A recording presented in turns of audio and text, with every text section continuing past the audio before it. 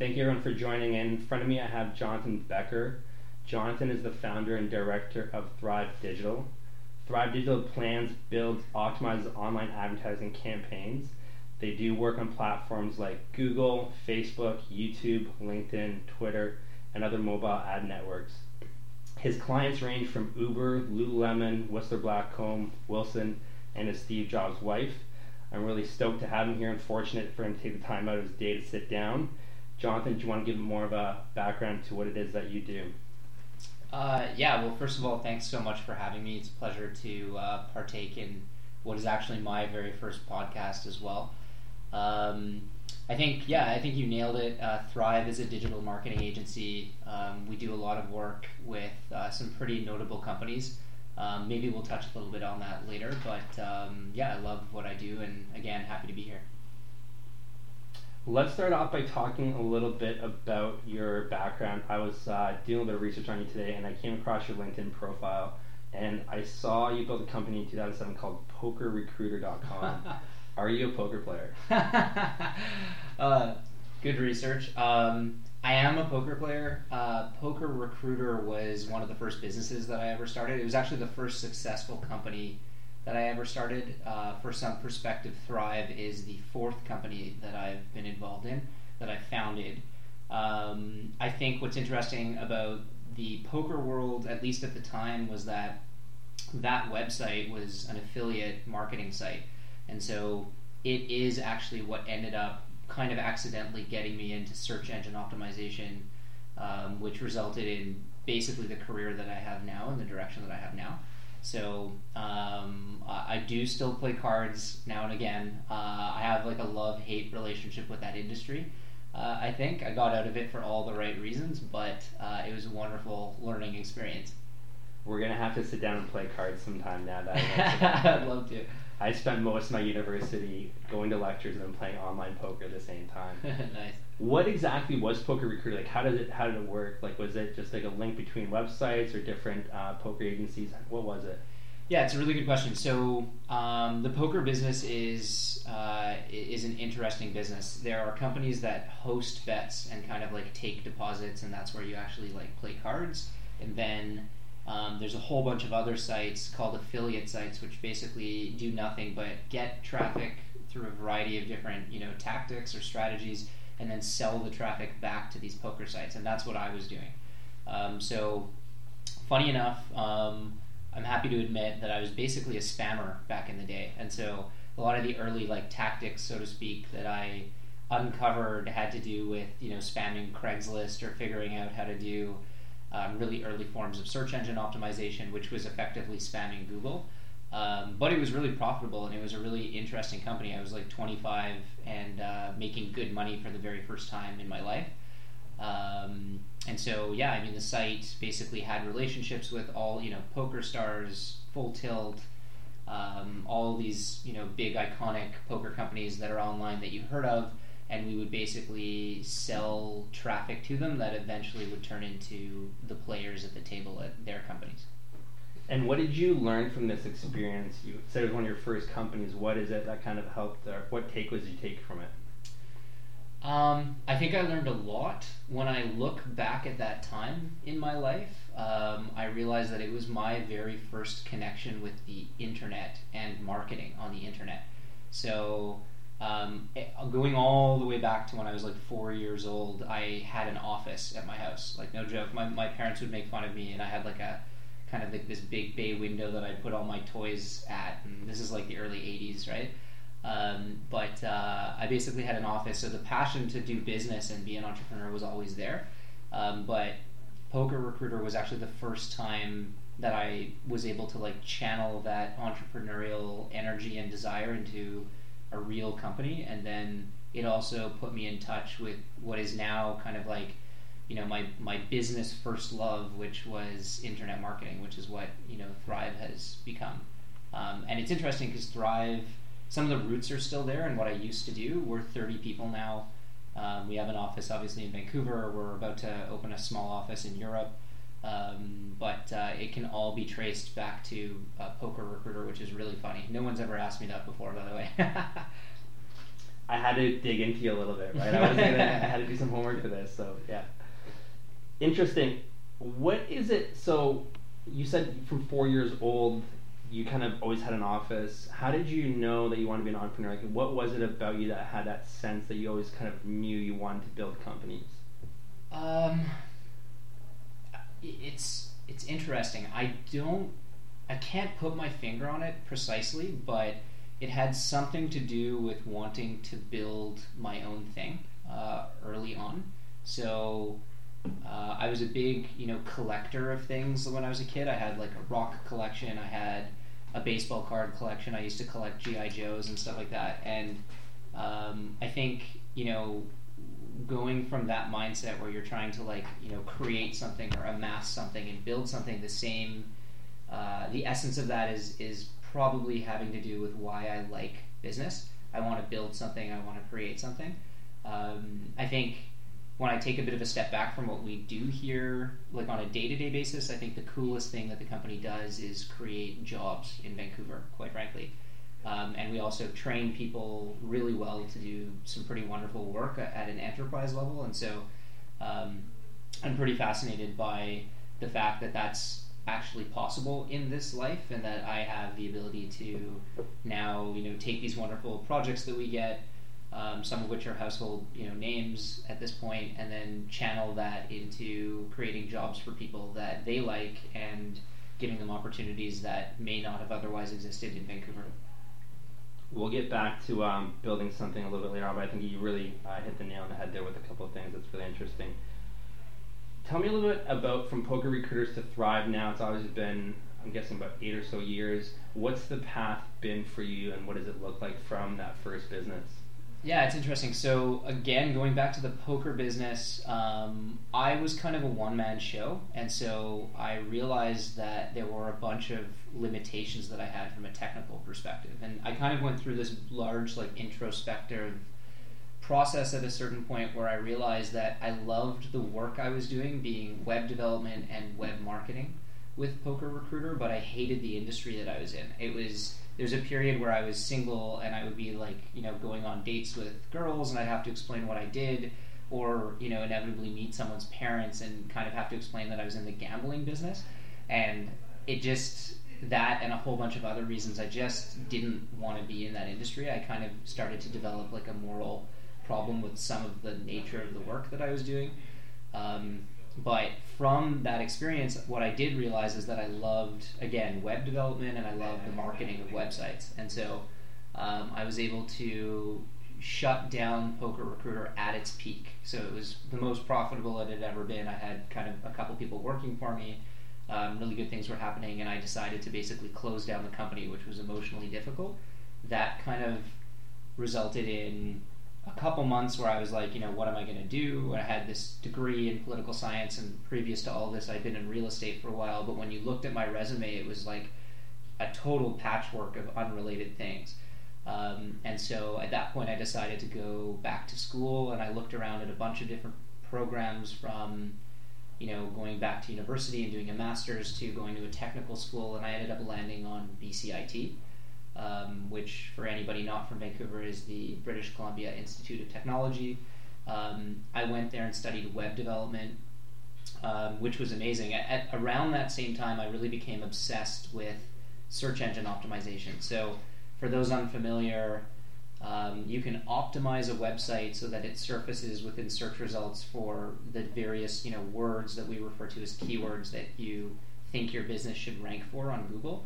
And as I was learning web development, a lot of these more complex concepts started kind of getting unpacked for me, and so I was able to disseminate, how to structure a website properly so that you had the highest likelihood of ranking. But I also understood, I was doing a ton of reading at this point, basically became obsessed with search engine optimization. And so here I was at BCIT learning how to build websites, and suddenly kind of taking the passion that I had for the web marketing piece and channeling all of that into SEO. I was very fortunate to have a class at BCIT where the instructor basically asked us whether he wanted us to bring in any business owners within the community that we would like to talk to and hear about what their businesses are like.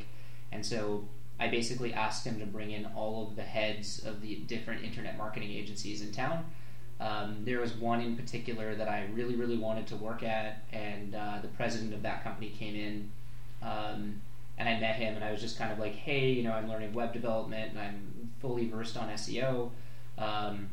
I have all this experience, and you have to hire me. Like, you absolutely have to hire me. And so it was kind of awkward, too. It was funny because he literally finished giving this talk in front of the class. No one got up. I basically bolted from my chair, which was all the way at the back of the class, walked right up to him in front of everybody. Obviously, people are making fun of me at this point, but I took kind of the risk of embarrassment, and then it ended up working. Like, a few weeks later, I got a phone call, and he was just basically like, our head of SEO is leaving, and would you be interested in like coming here and being our lead SEO guy? And so that from Poker Recruiter and then going back to school, I kind of got into this path in the SEO community, or the SEO world, if you want to call it that, where I started kind of a few really key roles at really interesting companies, where I was in charge of all of their organic search and search engine optimization. This being at a time when, if you were at the top of rankings on Google for the keywords you were targeting, you were at like the absolute pinnacle of your internet marketing game kind of thing. And so I started developing a reputation, I guess, as just like a specialist in search engine optimization. And I eventually left that job, went to take another job, and slowly over a period of years, people kind of started asking me to do freelance work. And so the freelance gigs kind of started off with like a local sign printing shop and a coffee shop. I think I worked for some realtor here on the west side at one point.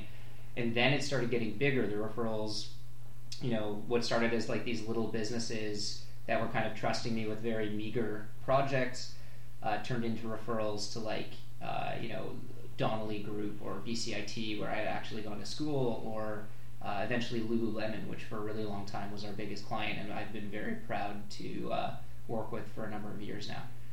And yeah, I guess the rest of the story of Thrive is just that, we started working out of my apartment.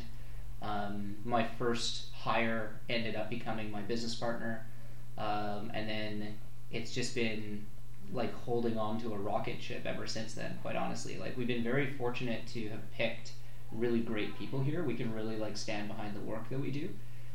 There's a lot of technical prowess and know-how here, but at the same time, growing the organization to past 30 people or approaching that mark is always challenging, and kind of learning what you don't know for the very first time about running a team that to me is the biggest team I've ever run, is always a challenge. And we stand up to the challenge, and I think we've been handling it well, but it's not without its ups and downs.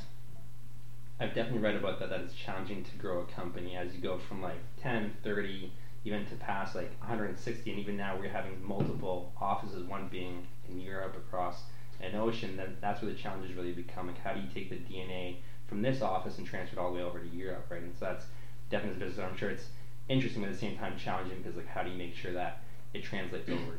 Totally. So the transfer of culture from one office to the next is the most important thing, in my opinion.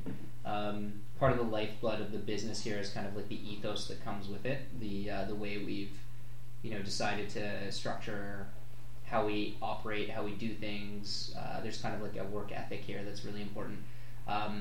The way we deal with that in this particular situation is that the person is actually from this office and is going to, in this case, Paris, and just setting up shop there. So they were trained here, they came up here, they know everybody here, kind of thing. It's not just like we put out like a job posting like in some random city.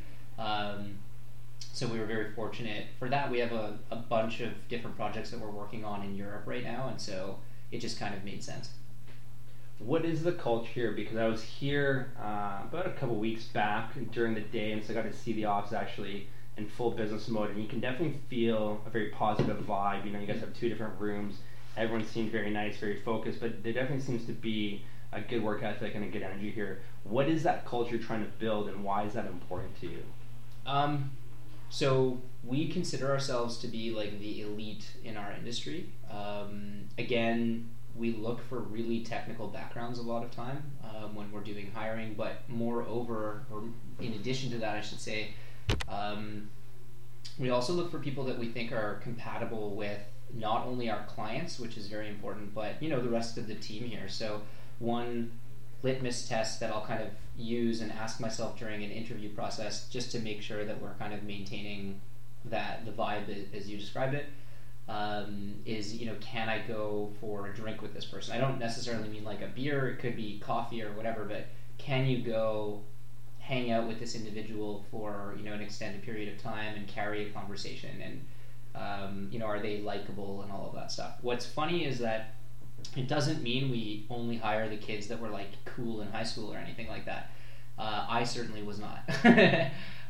But what it does mean is that we will take a good look at people who we think are very intelligent and talented. Oftentimes the personality matches, I think.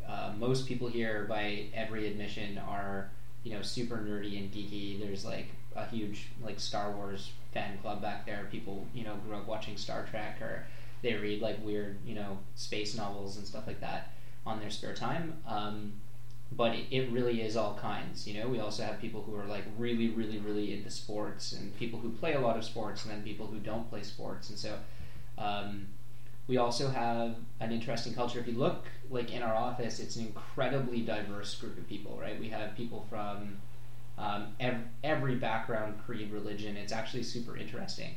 And I think that is part of the reason why we're so successful at having the culture that we do. Everybody is different and everyone comes together, and there's this kind of strange sense of unity and trust throughout the office because of that. It's a pretty strong team. When I was here, you took me out on the balcony. You guys have a beautiful big balcony. You were telling me how you guys do barbecues in the summer. I think that's a key thing of companies today, even in like just use the stereotypical examples of like Google and Amazon, right, where people are really building cultures, right? And that's a key thing. At our company, I work for an investment company as well, and it's a lot about culture. And one of the litmus tests in the investing world is like when you're buying an investment, they always say it's the Montana room test, where it's kind of if you're with a stock promoter, portfolio manager, and you're stuck with them in a room in Montana for 24 hours, like, would you still want to be around that person? Because a lot of investing is about trust, right? And it's like if somebody's sleazy or deceiving, you really don't want to give them your money. And so there really are different tests that you can do to really make sure that you have the right character, and whether that's just putting your own money into an investment with somebody or building a company. You obviously want to have the right DNA because you want to carry forward what it is you're trying to build. Yeah, absolutely.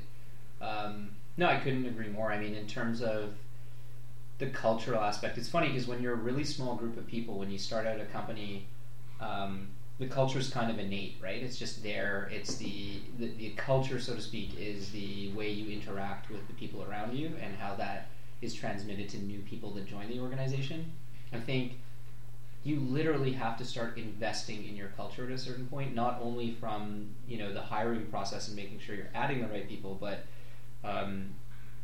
to use like an analogy, I suppose, like you can have a farm, you can have the best tools, you can plant the seeds, you can do everything you need, but if you don't water it, nothing's going to happen. You'll just never grow any crops, right? And so there's something to be said, I think, about definitely having the right people, creating the right environment, and then doing things that make people excited about the company. Now, it's not like we're Google, it's not like we're Amazon. We don't have like Google Camp, and Amazon, I've heard, does like crazy stuff with their staff. We're learning how to do that, but I think that the types of things that we do as a group are very relevant to people's lives where they're at these days.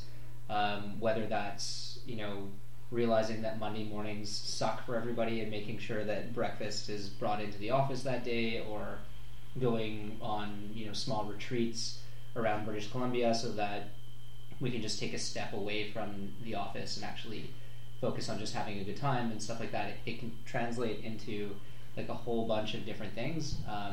But that said, it's super, super critical to always have an eye on, I think I would call it like literally investing in the group, investing in the culture, and making sure that people are stoked on coming to work every day.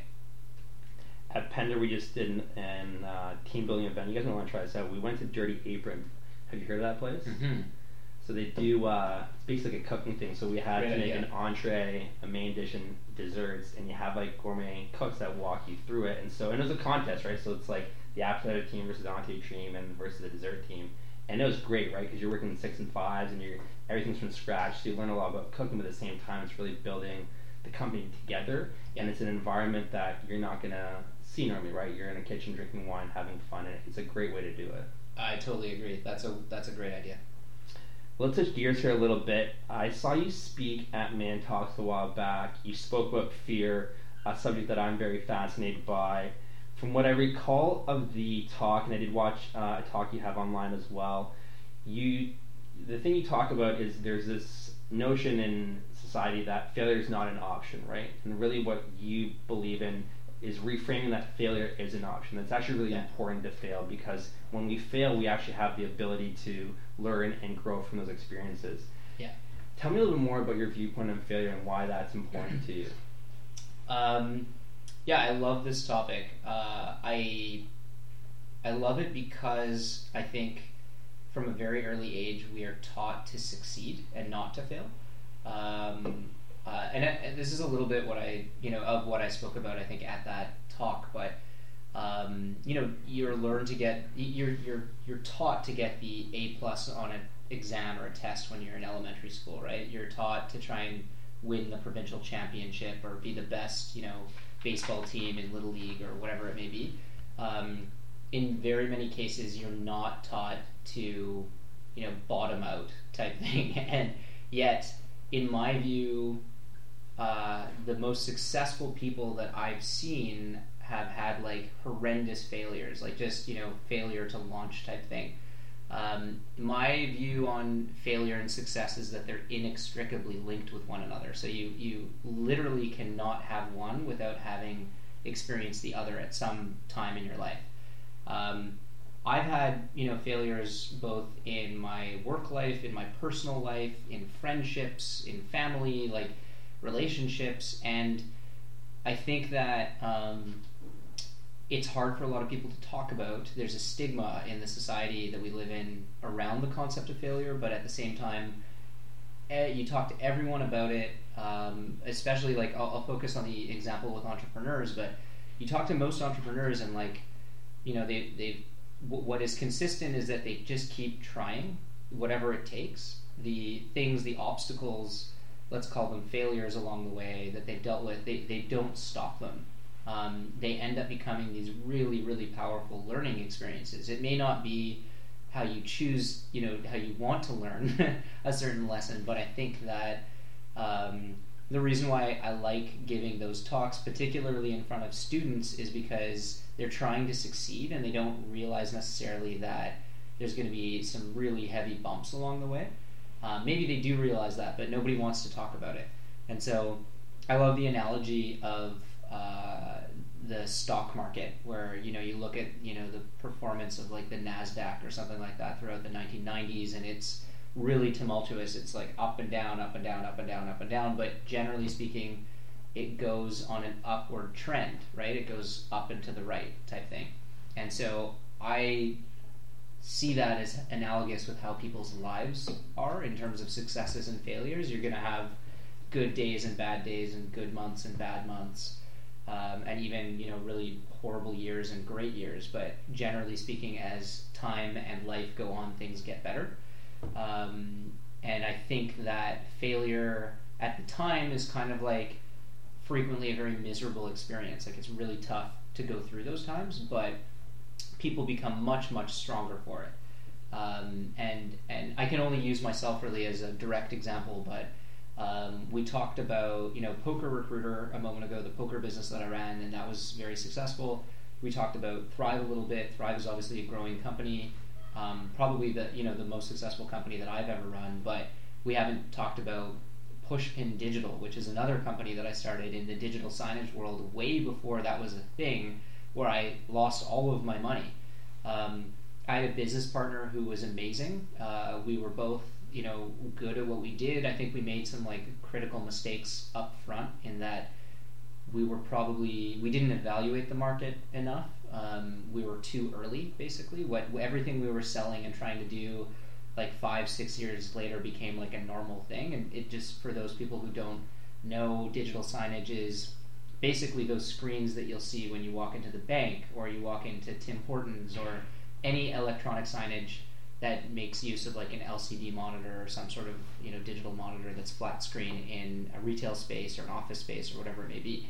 But that business just totally flopped. Like, we had some clients, but we basically lost money, and at a certain point I had to exit the company kind of with my tail between my legs, with no money whatsoever. Like, every single penny that I had, including some money that I had borrowed from my parents, went into that business, and nothing came out of it. And so I look back at that so fondly. It was not fun at the time, but I learned so many invaluable lessons that I've brought with me here and to other things that I've done. I think that in a lot of cases, it's about understanding what you don't want to do more than what you want to do, or what you shouldn't do as opposed to what you should do. And so the whole failure thing, like, you just learn the hard way a lot of times, and I think it's wonderful. That reminds me of saying, like, you learn by not doing certain things and doing some things. Like, I used to coach tennis for a really long period of time, and so I love tennis because it's feedback right away, right? You hit a ball in the net, you hit the ball out of the court, you miss and you create an error, and then it's just like, how do you correct that? And so one of the ways that I actually found very useful in coaching was, like, I'd make people hit the ball into the net deliberately. And they'd find this really weird. It's like, well, you're teaching me how to make a mistake. I'm like, no, I'm teaching you how to understand what mistake you're making, so how that feels, and then like, how to correct that, right? And then we hit balls out on purpose, and then you eventually find that range, because people are so afraid to make those mistakes. It was almost like creating a safe space, like, hey, no, hit the net, hit the ball long, know what it feels like, because then once you understand what your range is, then you can scale it down and get into the court. And people, it was always kind of, you had to really bring people to the right state of mind to do that, but it worked quite well once people kind of wrap their head around it. Yeah, totally. I agree. I think, like, actually, it's funny because I'm not like a sporty guy, but I think there's a ton of important lessons to be learned from athletics that can be brought to the business world. But that idea of, like, forcing someone to screw up just so they see what it's like and what not to do is incredibly important. It's funny how much we don't talk about failure. It's one of those things that it's like a dirty word in society, right? And I truly fundamentally believe, like, it's so essential to your growth and what you need to do, whether that is in business or sports, whatever it is.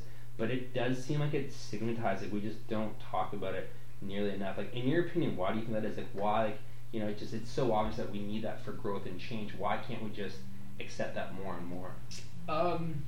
It's a complicated situation. So, firstly, I think that more and more we actually are starting to talk about this topic, but in certain ways. So if you look at Silicon Valley right now, where we do a lot of our business, there's literally a conference called FailCon, and there's this ethos of these startups who are venture backed, but if they're going to fail, they want to fail fast, and there are dialogues going on within the business community about this stuff. I think, and that when I talk about failure, oftentimes it's about the business side of it, because entrepreneurs are understood to be risk takers, I think, and so part of taking the risk is that there's high reward and high loss, I think. So that's one piece of it, and I think that in terms of business, we're getting better at talking about failure. I think we're still at infantile stages in terms of talking about what failure looks like in your personal life. Failure in the bedroom, failure in relationships, failure with families and stuff like that. It's still very much stigmatized, and I think that it's embarrassing for a lot of people to talk about this stuff. I think it's again, we're brought up in this community where people are pushing us to do the best we can, and that's great. We absolutely should, but there's no failure 101 or anything like that in university. You're taught, again, as I said earlier, to get the A+, to pass the test, to get your certification, to get your license. No one embraces you at the age of 16 when you fail your driver's license. No one is excited when you try and become an accountant, but you fail the final exam to do that. No one, actually, the one exception I think is actually in business. There's like almost an honor now amongst entrepreneurs, specifically and especially in technology, where it's almost like a rite of passage to have blown up epically in your first business endeavor, lost millions and millions of dollars.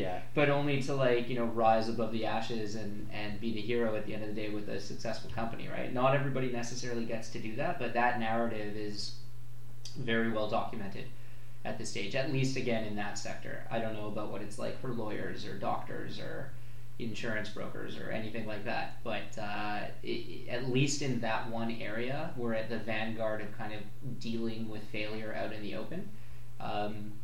I say that's my anecdotal view from what I see and read and hear, as someone who goes to San Francisco a lot and works with, again, a lot of startups in the Bay Area, but at the same time, I also read studies that say that entrepreneurs who are running startups have an abnormally high suicide rate and stuff like that. So clearly the message is not pervasive throughout all levels of society, and I also think that it's a cultural thing. It depends on your cultural background and how your parents might have frowned on failure when you were growing up, or whether that's a social mores in your particular area, whatever it may be. I agree. I think it's also universities don't necessarily teach failure. Like you said, there's no failure 101, and we're definitely moving away to a culture. You go to school now, whether that be college or university, and you're not guaranteed a job, right? The amount of people that have degrees, and so they're looking for different alternatives. And it's how do you create a name for yourself or make yourself different from the competition? And so I think that innately starts with taking more risks and thinking more creatively outside the box, because the days of getting a degree and getting a job are almost over, right? Unless it's very specialized, exactly what you're going for. Yeah. And so it is forcing people to think a little bit more creatively and outside the box, because it's the way it is with 6 billion people on the planet now. I completely agree. There's no question that the world that I live in is very different than the world that my parents grew up in. So my father is an engineer and an architect, and my mother was a nurse. They're both retired, but they lived in a time where you went to school and then you did what you trained for in school for the rest of your life, basically. We live in a time where you almost go to school knowing that your undergrad will have almost nothing to do with what you actually end up doing. And so school now is this weird incubation period where you're just basically expected to become an adult and stop being a child type thing by the end of it. So some people are better at that, Go have your wild days. Yeah, exactly. At fulfilling on that than others, I think. But it's an interesting change, and people are talking about millennials a lot these days, and what it's like to work with millennials, and what it's like to be a millennial, and how millennials, being people who were born after 82, basically, what their expectations of the world are. And the interesting thing is actually that I think that generation is very aware that they can actually change the world that we live in. If they don't like something, they can disrupt it, right? And what is fascinating to me is that this is the group of people who have disrupted, and again, I'm just going back to my tech, experience now, but this is a group of people who now believes they can do anything, and as a result of that, we've disrupted industries that have been around for 100 years or longer, right? So the taxi business with Uber, the eyewear business, Warby Parker is disrupting Luxottica. Casper is disrupting the way that mattresses have been sold for 100 years and that horrible experience. There's startup after startup after startup that is just basically rethinking the world the way that they think it should be. They're making a profit at the same time, but it's pretty impressive. It's cool. So how relevant even is school at this point? I don't take that the wrong way. I really believe in going to school. I wouldn't be here had I not gone through my degree and then later BCIT. But the role that plays in people's lives is definitely changing. I think the value of school is just different now. If you are going to go to school, if you're listening and you're thinking about it, I think you really need to have a concrete purpose and understand what that path is, and that path might change. It's not that it's like 100%. It's like, but you really should have a high level of conviction, because like to go there for 4 years now and spend as much as you're going to spend to kind of maybe figure it out, like I just feel there's a lot more value in kind of taking 1 or 2 years, doing different life experiences, working in different jobs, maybe traveling, whatever it is that you feel you need to do, and then going to school after getting some concrete feedback. I think that's what failure really is. Like you go, you do things, and you get feedback, and you take that information, and like, so if you're not certain where you want to go, then you just start off in the real world doing some things, and then go to school from there. Yeah, I totally agree. Yeah, I think what we'll see from like an education point of view is that industry, if you want to look at it that way, is going to continue to change. There's this hero mentality about these people who have dropped out of university and started these billion-dollar companies and stuff like that, and there's many of them at this point.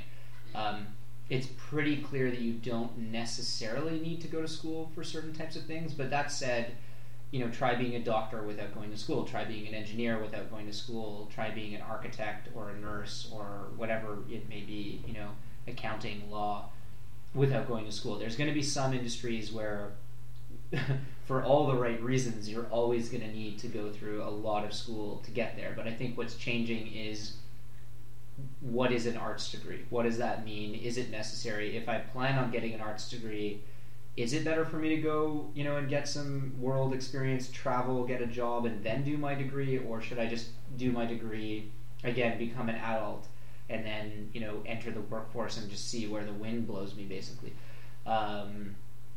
I guess, the future will tell us what happens there. But all I know is that everyone that I know that was in arts, that had, everything from philosophy to history to political science, degrees, English, like whatever it was, they're all doing completely unpredictable things. Like if I look at all the people that I went to university with, I could have never predicted what people would have ended up doing as it stands right now. Yeah, and even those traditional industries, like they are being disrupted. Like when we were here last time, I think I mentioned a company called QHR, which is a medical technology company. But one thing they offer is that you can do doctor's calls over Skype, right? So even a doctor that's traditionally, like you go to the office and see them, it's like even those people, like one that's really happening with the advancement of technology and internet, it's like you can work from anywhere now, and people want to be less in an office and be able to work wherever. So even a doctor that traditionally, like you have to go see them at their office, is now like you can get onto your smartphone and do a Skype call, and that's still a legitimate way to speak to your doctor. Like obviously some things you have to do in person if they need to do like a physical, but a lot of things you could just, by talking to them, you can resolve. So even those traditional industries, I think there's a lot of room for disruption and movement. I think that's the key thing. A big reason why I started this podcast was just to inspire people that we can change things and do, like, what are the millennials we're going to do? Because, like, I think we have so much potential and possibility, and it's just really acting on all the opportunities that exist out there. Yeah, I completely agree. Telemedicine is a really good example. QHR is doing some interesting stuff through one of their businesses called Medio, which is what you just described. Yeah. It's like, you can basically like Skype with a doctor and get a medical opinion on a variety of different conditions, I think. Doctors on Demand in the United States is probably, I think, the biggest organization that's doing this, and they're backed by like Dr. Phil, who is like Oprah's counterpart. But going back to what you said, I really, really do feel strongly that if I take it back a step, the difference between an entrepreneur and someone who's not is just that an entrepreneur actually went and did it. They attempted to do it, right? Entrepreneur doesn't mean you succeeded. It just means you tried. And I really do think that we are now, a generation, again, being millennials, I think you're one as well, but I really do think that we are a generation of entrepreneurs. I think we are changing the world, and I don't mean this in a cheesy way, I mean it in a very literal way. We are changing the way that the world works. All the systems that we have in place, the things about society that people take for granted, we're changing it. Like new opportunities are popping up, new businesses are being invented. We're rethinking like all these things that have been done for 100 years the exact same way. And I find that fascinating. But the most powerful, nugget in all of that is that I really do think that anyone can do it. I just think you have to do it. Again, going back to that entrepreneur thing, you just have to try. And there's so many cases where I've seen opportunities for people, and I'm like, oh, they're going to do this. It's going to be so successful. I can't believe they have this opportunity, and they just never do anything. It just never happens. It's like a great idea, whatever. For whatever reason, they decide that they're just not going to try. I think we have a generation of people who are willing to try now. Maybe that's actually no different than the baby boomers were. Maybe it's no different than Gen X in the 90s and stuff like that. But in all reality, there's less of a draw to only go out and do the professional thing, go be like a professional as a doctor or a lawyer or an accountant, whatever. That was very popular in our parents' generation. Now everybody wants to run their own startup. That's what I'm seeing anyway. Or everybody wants to buy that rental apartment where they can rent it out and build equity in a property, and that's their way of being entrepreneurial. Or I even know someone who this is funny, they bought in the city of Vancouver, you're actually allowed to have chickens in your backyard now, and so these people were trying to start like a little organic farm basically in their backyard, and to them being entrepreneurial was starting like their own farm so that they could not go and buy food, which is really interesting if you think about it. I don't think it fully worked, because it turns out that your backyard is generally not big enough to grow enough food to sustain you for an extended period of time. But they definitely were able to get eggs and certain types of like spices and other things that they would have needed in their backyard. So I think you can be an entrepreneur in a lot of different ways, but we're in a situation where it's so prevalent in society, and so many icons that we have been strong entrepreneurs, both male and female, I might add. That everybody kind of feels like they should at least try now. Yeah, the times have definitely changed. My take on it is that back then, when you became a doctor or a lawyer, that made you enough cash to live a very luxurious lifestyle. Now it's kind of like those are just, almost middle class jobs, right? So there's still a higher level income, but it really comes down to I think an entrepreneur, your sky's the limit is what it comes down to. And if you want to disrupt and change, then you really want to go that route, because that's really going to give you the maximum benefit. Sure. One thing I want to get into, what inspires you? A lot of people always ask, what kind of legacy do you want to leave? What is it that, what kind of impact do you want to make on this earth? So it's interesting, because I kind of come from a community of people that have some pretty grandiose goals. When I think about this question, because I do think about it frequently, I try and be pragmatic about it. So I think I'm not necessarily trying to save the whales. If I ever am in such a position that I can do something really hardcore and grandiose like that, I would love to try. But when I think about the legacy, as you put it, I think that I'm only 33, so it's not like I'm disappearing anytime soon, hopefully. But at the same time, I'm going to go back to what I said earlier about creating jobs. I think the most good that we do in the world right now is giving people the opportunity to earn an income, have a livelihood, and live their own lives and start families. There's a huge ripple effect there, right? Like, you employ someone, they end up having kids, they're supporting their kids. Suddenly, instead of 30 people, there's 90 people that are technically dependents on your organization or something like that. I think that's fantastic, and the second iteration of that is more than just giving people jobs. Creating an environment where it's a great place to work is really, really important to me. In terms of our organization, beyond just helping the individuals that we work with, there are some really interesting projects that we are hoping to have the opportunity to work on, and we're in talks with some really interesting philanthropic organizations at the moment. I can't really go into too much detail about this, unfortunately, but everyone from the United Nations to something that I mentioned earlier about a project that we had with Laureen Jobs in 2013, where I feel like we made an impact, to BGC3, which is Bill Gates's one of his philanthropic organizations and whatnot. So there are opportunities for us to effectively, donate our time, and really help some of these organizations become more sophisticated in how they approach the types of things that we do here. So stay tuned. I guess we'll find out. A little bit of suspense. I like it. Going back a little bit, you mentioned that one of your companies was a big failure. What did you learn from that experience? Like, what was the big takeaway from that point in time? Yeah, so it's that like weird situation where it's you don't learn what to do, you kind of learn what not to do. So, it's funny because I feel like a lot of the parts of this conversation are gonna like all tie together in the next few minutes. But here we were, and me and my business partner had both had a little bit of success in one shape or form or another.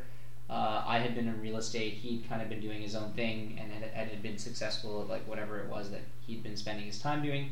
And again, no one was calling this generation millennials yet, but we were millennials, and we decided to try and start a company. And so the first problem that I think we faced is that I can remember like a lunch that we had where we were both kind of like, let's start a company, what should we do? That is the wrong way to approach starting a business. You don't sit down with a bunch of like-minded people and say, hey, we're going to quit our jobs and launch into something we've never done before. You find a problem or you fill a need, you find a solution to something, and that's when things really work. So fast forwarding to Thrive, by the time this company started, believe it or not, I had actually told myself that I never wanted to run another company again because it's such a pain in the ass. It's like unbelievable the amount of responsibility that comes with it.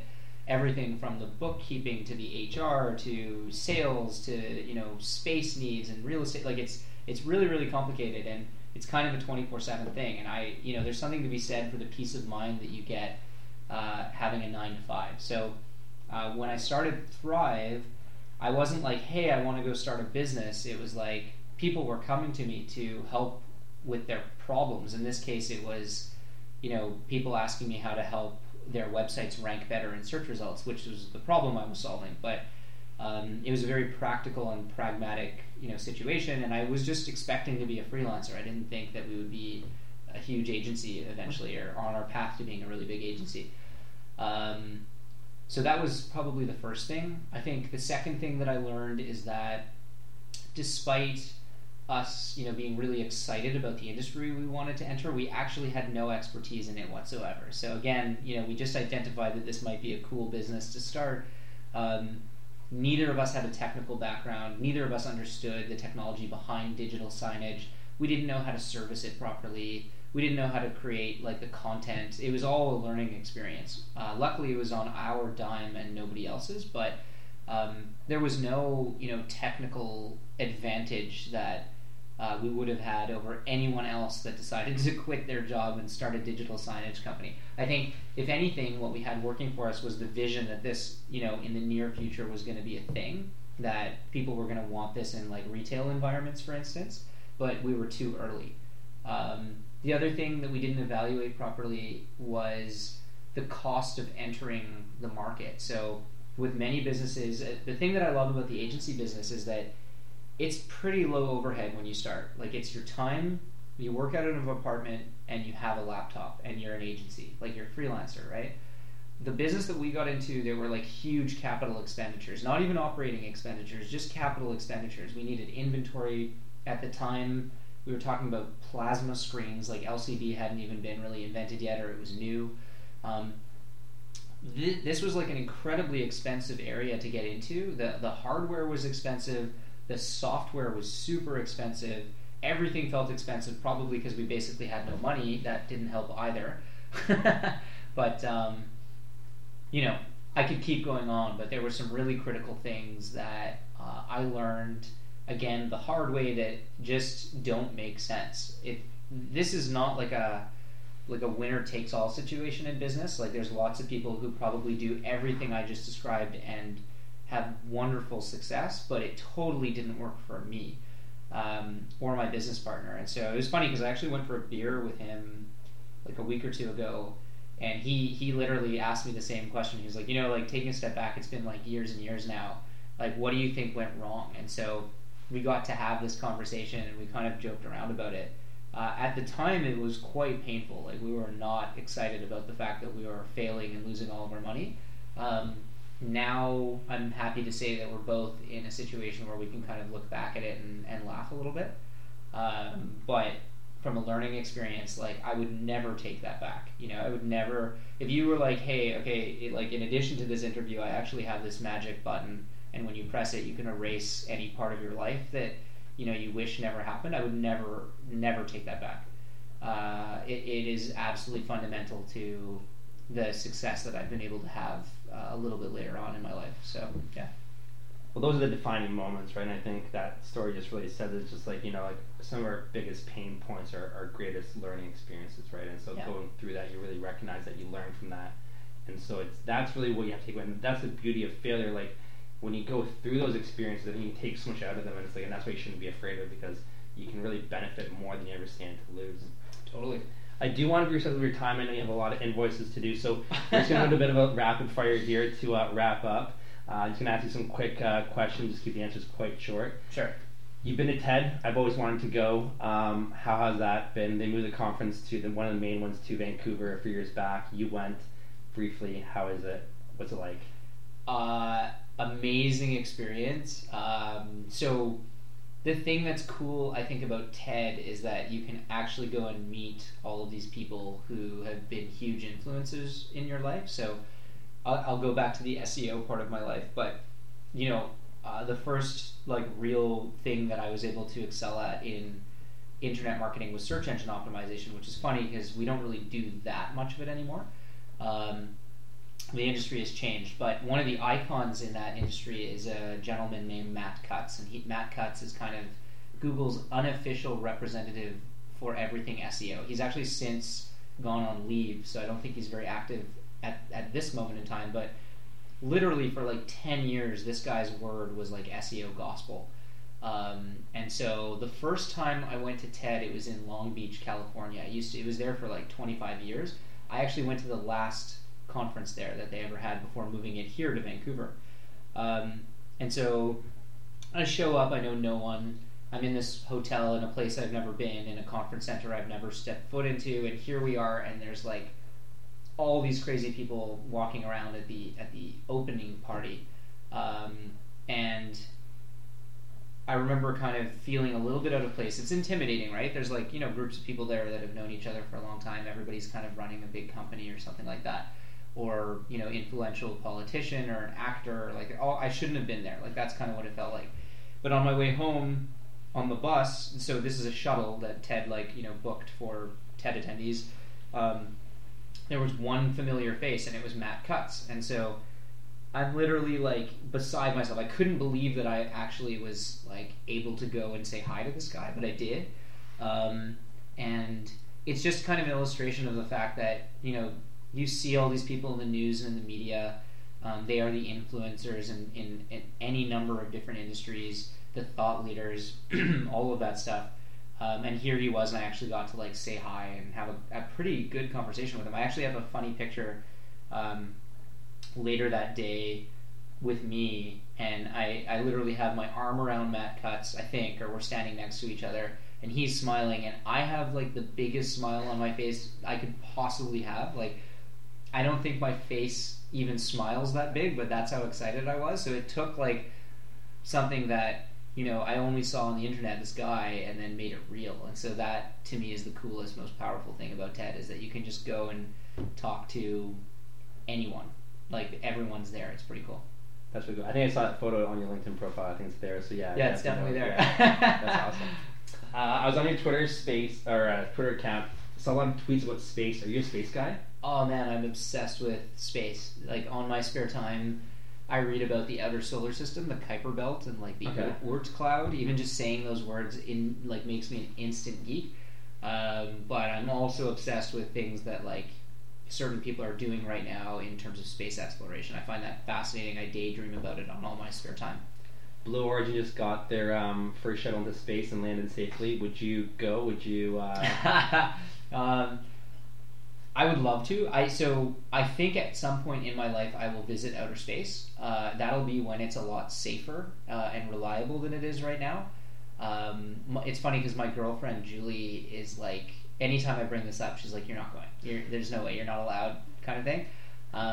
But I do think that in our lifetimes, the things that like SpaceX and Blue Origin are working on right now will become even better.